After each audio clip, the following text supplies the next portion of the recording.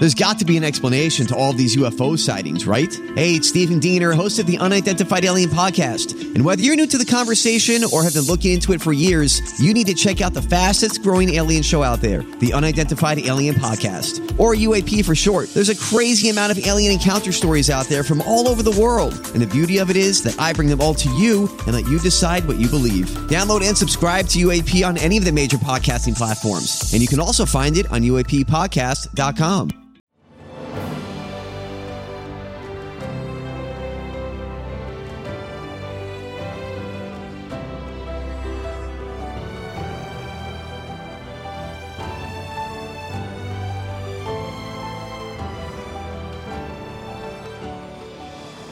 Welcome to the newest episode of Beyond the Fame with Jason Fraley. I'm your host, Jason Fraley, picking the brains of the top filmmakers, musicians, and artists of our time. The Tally Ho Theater hosts a special tribute to the Cars tonight in Leesburg, Virginia.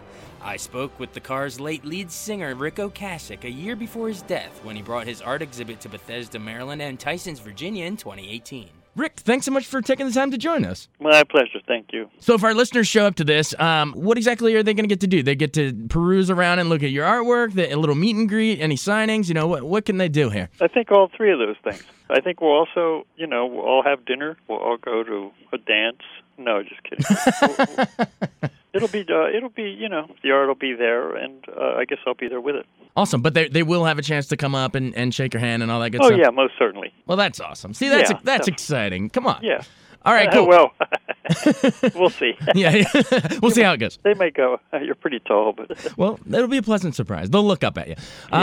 Let's go into the art, the artwork itself. What sort of pieces are we going to see? I know you do a lot of acrylics on canvas, but I think your main thing is drawing on paper, colored markers. What drew you to that medium and outlet? And what exactly some of the pieces are we going to see? Yeah, the markers. It's easy to carry around like books. With you, and I kind of do art wherever I am. It's always just sort of a sideline for me, and so having things you can that are portable are fun to draw in, and then sometimes oftentimes I will blow those things up and then also add things to them and embellish it like that. So that's one method I use. And I do use markers, and I do use pens, usually Japanese pens because of the colors. And I've been doing it for quite a long time, but I never really showed it until now because, I don't know, just maybe it was a good time to do it, and also maybe somebody noticed and said, hey, you should do some shows. Nice. So that's why I'm doing them. So you just were kind of talking about sort of the medium and the styles, but in terms of why don't you, since we're radio, try to paint a picture, a mental picture for us on some of these pieces? I think one of them I saw looked almost like an abstract, almost like a cityscape, kind of like a street. Yeah. I guess highlight 2 or 3 of them for visually for the radio. Yeah, well, gee, that's a good one.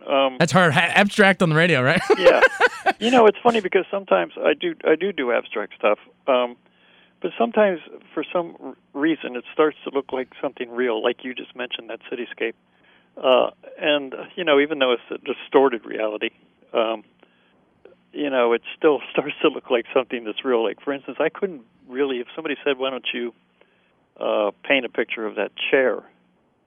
It would really look much different than the chair. I don't think, I've had that kind of art training, that would allow me to do things that look realistic. And actually, I don't really want to do anything that's realistic. Right. So, it is more of abstract. But the creative process is not so different from writing music. It's like you kind of start with a blank page, and then, at the end you have something. Some of them, it's funny what they turn into. I don't conceive what it's going to be. I just do it a lot, and then some of them I like, and the ones I like I keep, and the ones I don't I throw away. Just like songs, I'm sure. But it's you had said, I read somewhere that for you, when you sit down with that blank page that you're talking about, that drawing is almost like thinking on paper. You said, explain what you mean by that. Well, it is thinking on paper. Actually, one example is that I'm drawing right now. I'm drawing now as I'm talking to you. Really? And, what do we got going on? Well, it's pretty much what you would see. Like, it's just that when I'm thinking or when I'm quiet and I'm pondering, that's the best time to do art. So that's it. I just don't know when it's going to be, but it's usually just when I'm sort of meditating on something. Right. The concentration thing. It's really a bit like meditation because meditation you're supposed to have a sort of a focus, and this is like what I focus on when I'm probably deep in thought.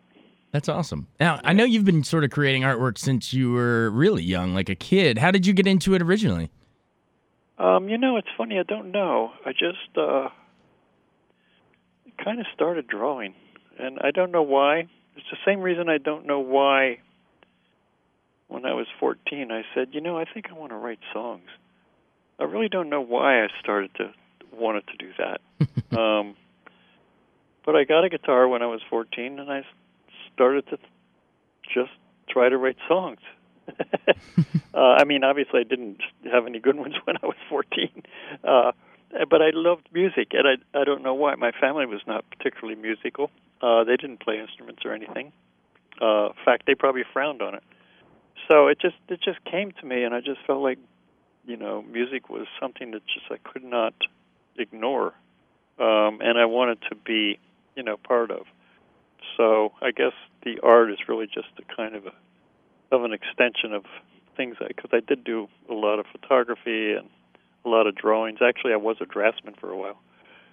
That's not art, but that's probably got something to do with all the straight lines I use, or things like that. But yeah, so that's it. Absolutely, the way it goes. Well, you kind of talked about how when you first started songwriting, you said you didn't think you were any good at it, but you got pretty damn good at it, sir. I must say so myself. Where were you? Do you mind taking me into a couple of the car stuff you wrote? Because you were Sure. the songwriter. What inspired you? Do you remember where you were when you sat down and did Just What I Needed? Because that was the big breakthrough. Yeah, it was. I know I wrote it in Boston. That's for sure. I kind of know where I was. I was in a basement. I know that, and it was before. I guess let's see. I think it was once I got everybody in the band together and decided it was going to be. I think David was the last person to sort of get in the band. That I did a big writing spree, and because it was going to be a new band. And I think it probably came out of that bunch of songs. Right. So, and I guess maybe it was good time. Maybe that was the time when the songs were maybe finally good enough. Was My Best Friend's Girl was on that same self-titled album, right? Yeah. Do you remember what caused you to write that one? Was that an actual love triangle? I don't think it was. I think it was just an actual thought. I don't think it was based on. I don't think. Well, a lot of the songs I write are just from things I see or things I perceive, or the things that could be. So, I usually don't have like a specific thing in mind. It's just a reality that I see, and so I can't remember exactly what Best Friend's Girl was about. I know what it was about, but I don't remember exactly when I wrote it. But it was definitely in that same batch. You're right. Right. Well, we don't have to go all of them. There's so many. Good Times Roll, Let's Go. Maybe just one more. Shake It Up. Because that kind of really started getting into that new wave thing, incorporating that electronic stuff. The bow. All of it. But do you remember writing that one? This will be the last one of the songs, and then I'll cut you loose. Shake It Up. I remember. I remember Shake It Up. I used to think it was my silliest song, but so you didn't like it for a while. So many people liked it that I had to do it. So I just kept doing it. But it's kind of a cool little sort of 50 thing. So it's grown on you a little. Yeah, so it was okay. I mean, we did call the album that, so. Awesome. Yeah, well, there you go. Well, but why was that new? I mean, we're talking about how it got started really electronic new wave, and why was that genre so appealing to you? I mean, you guys, why bend music history in that direction? Because you really did. Well, it's funny. That's a good question, because I don't know why the Cars sounded like the Cars. I think it was obviously the combination of the people in the band, but there was no, we weren't like trying to have a sound or sound like anybody else. I think we were pretty locked away in Boston, just playing the club scene, and it wasn't like, oh, there's this new wave thing going on. Right. It just organically happened, yeah. Yeah, it just was what the band sounded like. But I do think it was interesting that we, kind of approached it with like a keyboard-oriented thing. And I think that our backgrounds, the kind of music that we all liked and were influenced by, had a lot to do with it as well. Gotcha. Well, you've been generous with your time, but before we cut you loose, I got to say congrats on the upcoming Rock and Roll Hall of Fame induction, sir. That's good, thank you. It's going to be a big one. You're going in with, Dire Straits, Moody Blues, Bon Jovi, Nina Simone. That's quite a class. How big of an honor is it? Obviously bittersweet a little without, Benjamin Orr passing. Yeah, exactly. That would have been nice. But it's got to be No, it is a great honor, yes, I have to say. It's nice to be in the crew. Yeah, I mean, and you never when you're in that point, it's just feathers in the cap. It's like an accolade like that. I'm sure doesn't say we finally are validated. You guys are you're confident all the way, but just talk about what it's going to be like being on stage and joining the club. Well, that'll be great. I'm looking forward to it. I'm excited to get there and be part of that whole situation, especially since it's in Cleveland where I used to live. So that'll be quite the honor. That's going to be awesome. Yeah. Well, before that, everyone come check out the Abstract Reality exhibit. Thanks so much for joining us. Why should our listeners come out? Why should they come? Why should they come? Because it's fun to see. There you go. Say no more. Rick, thanks. You've been great. Appreciate you calling in. Wonderful. All right, bye, Jason. Thanks so much for joining us on Beyond the Fame with Jason Fraley. Remember to hit the subscribe button and give us a 5-star rating if you like what you hear. We'll see you next time.